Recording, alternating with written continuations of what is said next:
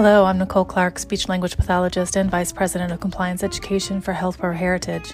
You're listening to the Compliance Connection podcast, your connection to information and strategies that will help you, the clinician, keep up with industry guidelines and requirements. The word compliance often comes with some level of anxiety. We're here to ease that anxiety by providing you with information about all aspects of your clinical practice that will help you provide the best possible service to your patients. Thank you for joining us today, and we hope you enjoy this episode.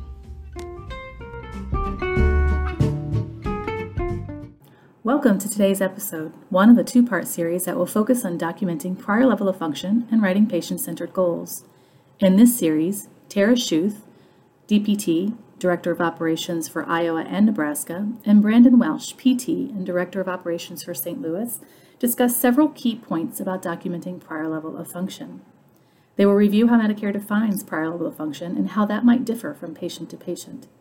They'll talk about what is and what is not a prior level of function when you are assessing your patient, and how to identify a realistic prior level of function when there may be some unrealistic expectations from your patient.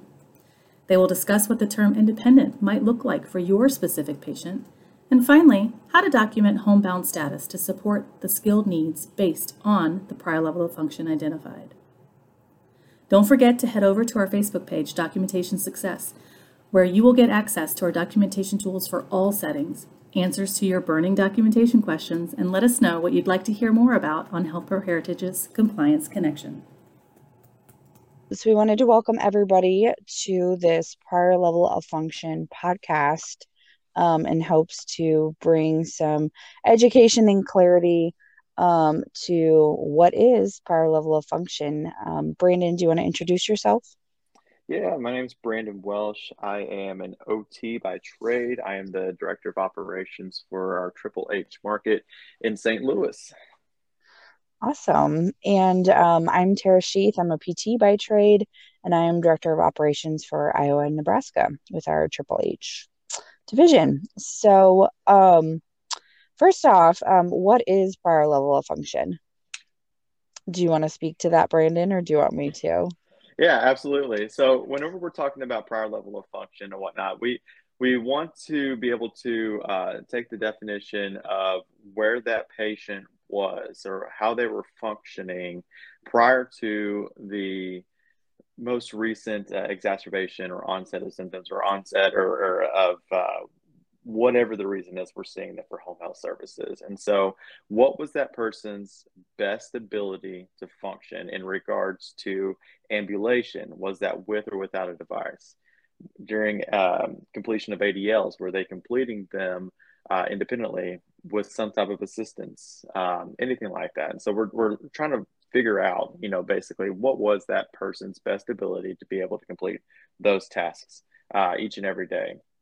A good thing to kind of keep in mind is also like what amount of time are we trying to figure out when that person was able to complete those tasks at that function as well. And so prior to this, the reason that we're seeing this patient for home health services, how much time are we looking at? So are depending on, if the patient was in the hospital for a month, 2 months, 3 months, and then they were discharged to a skilled nursing facility or an inpatient rehab or something like that. Like, how much time are we allowing for us to figure out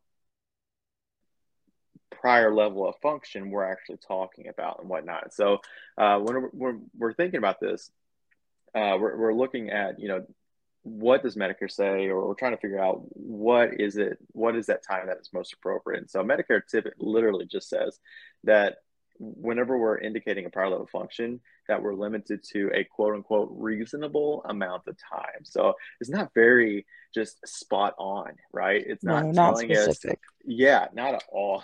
Thanks, Medicare. So it's not telling us anything, but but what they're telling us to do is obviously just use your clinical judgment, right? So if we're looking back, 5, 6, 7 months ago, it's probably not the most appropriate amount of time that we're looking at or trying to figure out what that prior level of function is. So if we're going back 7, 8 months and saying, hey, that's what their prior level of function was. For somebody that, maybe they were in a motor vehicle accident or something like that 8 weeks or 8 months ago. And then since then, they've been through multiple hospitalizations due to whatever reasons. And then they went to Right. inpatient rehab and they were there for a while. Then they went to a skilled nursing facility for a while. Like, we don't want to go all the way back that far, but maybe we can kind of take what was their best prior level of function, or what was their best level of function at that skilled nursing facility, right? Because now they're home. So Yeah. maybe we can think about that, because I mean, goodness, all kinds of things could have changed since then, right? The patient could have, maybe had an amputation, or a double amputation, something like that, depending on what was going on, or whatever other type of exacerbation could have happened to literally anything that maybe we're not able to get to that prior level of function that was 8 months ago. So yeah, Yeah. that's kind of what I was thinking. And one other, thing they said too is, associating, where they're at, looking at where they've been as far as, that reasonable prior level of function, and associating that with their long-term goals. So like you said, with this example, if they had a motor vehicle accident and then later had an amputation, what is a realistic long-term goal? So kind of keeping that in line, or keeping that in mind, and, making sure if that long-term goal is not aligning with that, prior level of function, we need to clarify, like, why not? Or, Right. Potentially, one patient might be a candidate for a prosthetic down the road, and yes, be able to go, walk again and be active if they're younger, or, more active prior. Or, if it was somebody that was pretty sedentary prior, that had an accident and had an amputation, and they're not going to be a candidate for a prosthetic, all of those factors come into play. So that prior Yeah. level of function should definitely create an expectation of improvement, towards those deficits, addressed in, PT and OT, and then relating that to that, plan of care.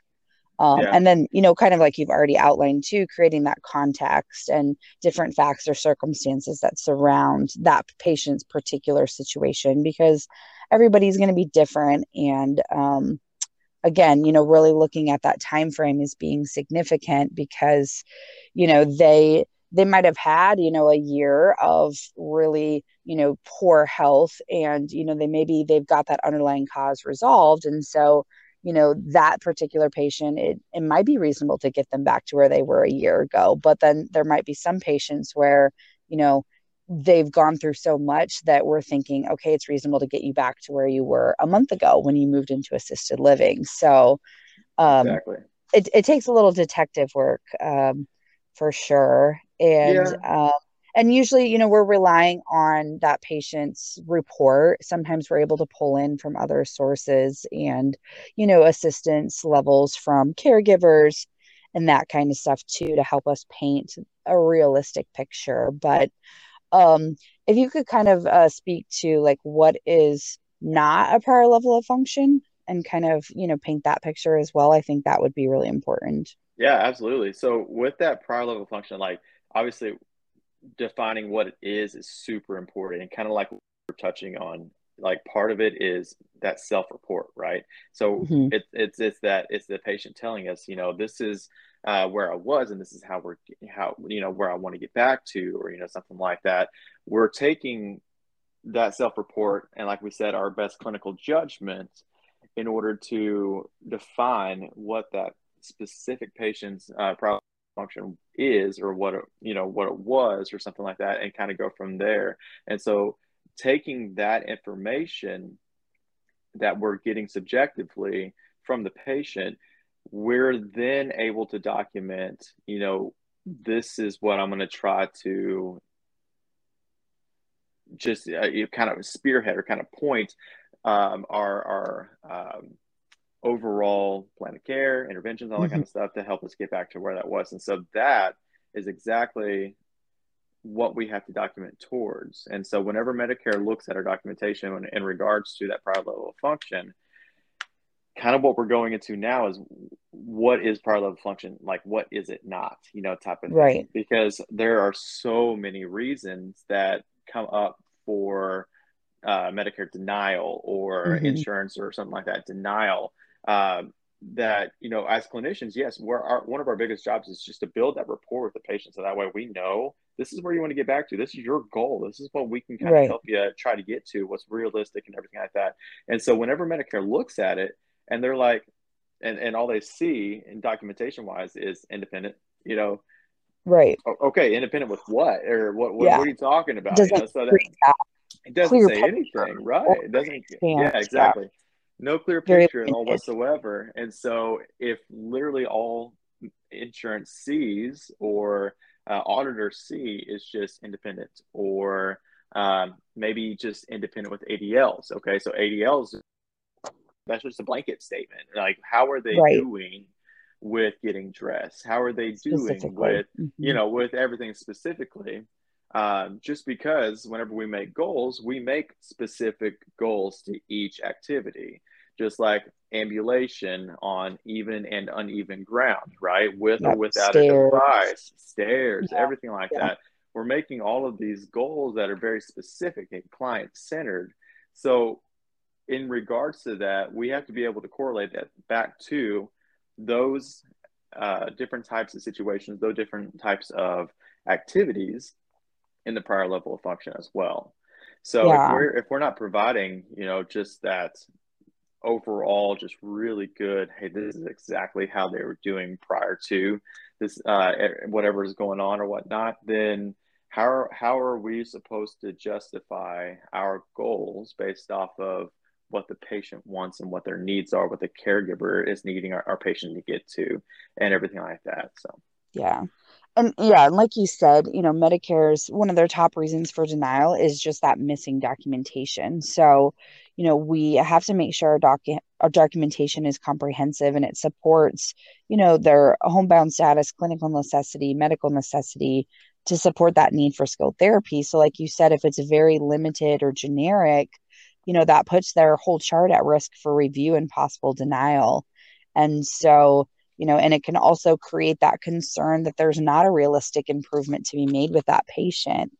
And so, like you said, half of or more of what we're doing is that building that rapport with that patient and working on their centered goals. But if we don't appropriately document, these things, we run the risk of insurance kicking us out. And then, we end up not being able to help that patient. So, like you exactly. said, too, being a little bit more specific so that it does address goals. And too, with an individual that was, completely independent with everything. Maybe they were working prior. I met a gal yesterday, and she was still working full time.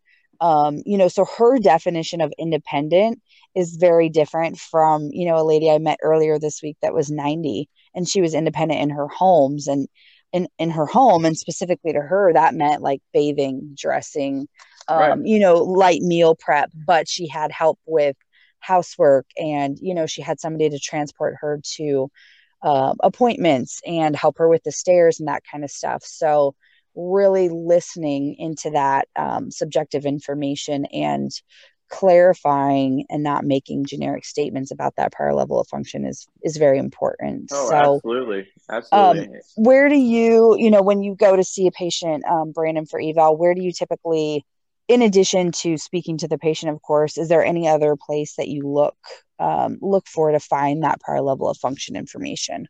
Yeah, so like you said, I mean, most of whenever we're doing our patient interviews and we're kind of just getting that subjective information and whatnot, that's going to be really the best way we can get a lot of information for maybe most of our patients, right? But if we have someone obviously cognitively impaired or due to whatever happened that they are now on home health services, their answers aren't really, like we can tell, or the caregiver's telling us, hey, no, that's not right, that's not right. Yeah, They're kind of sugarcoating the situation, and the caregiver's like, no, mom, you actually needed quite a bit of assistance, beforehand as well, right. and not really kind of telling us everything. So if we are that start of care clinician, as PT or OT, speech, whatever, and we kind of get that idea that I don't think I'm full entire picture here to kind of figure out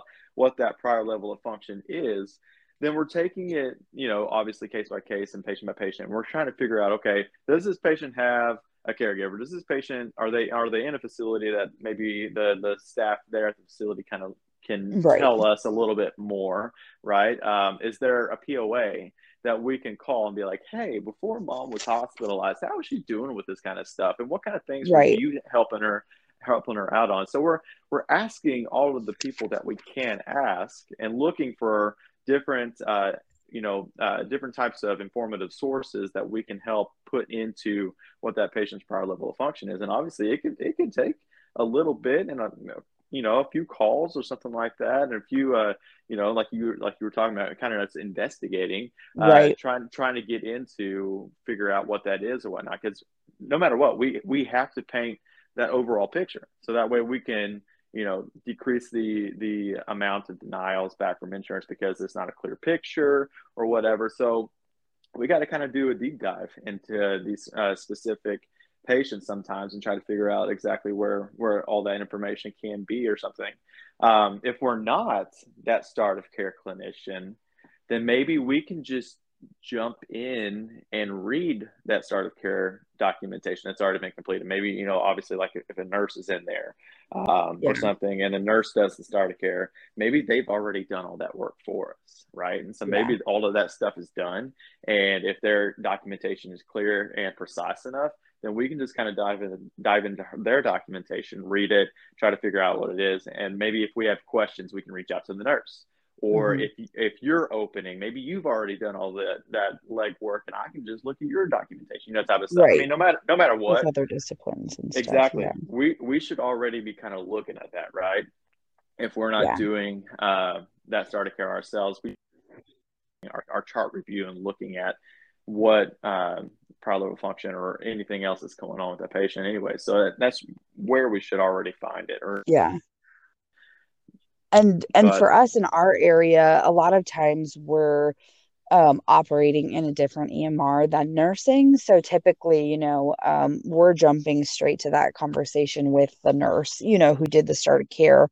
Or, as a PT, like I'll be calling up OT or sending them a message saying, hey, I saw so-and-so, give me a call after you see them, let's kind of coordinate and figure out what's going on together, what we're going to cover.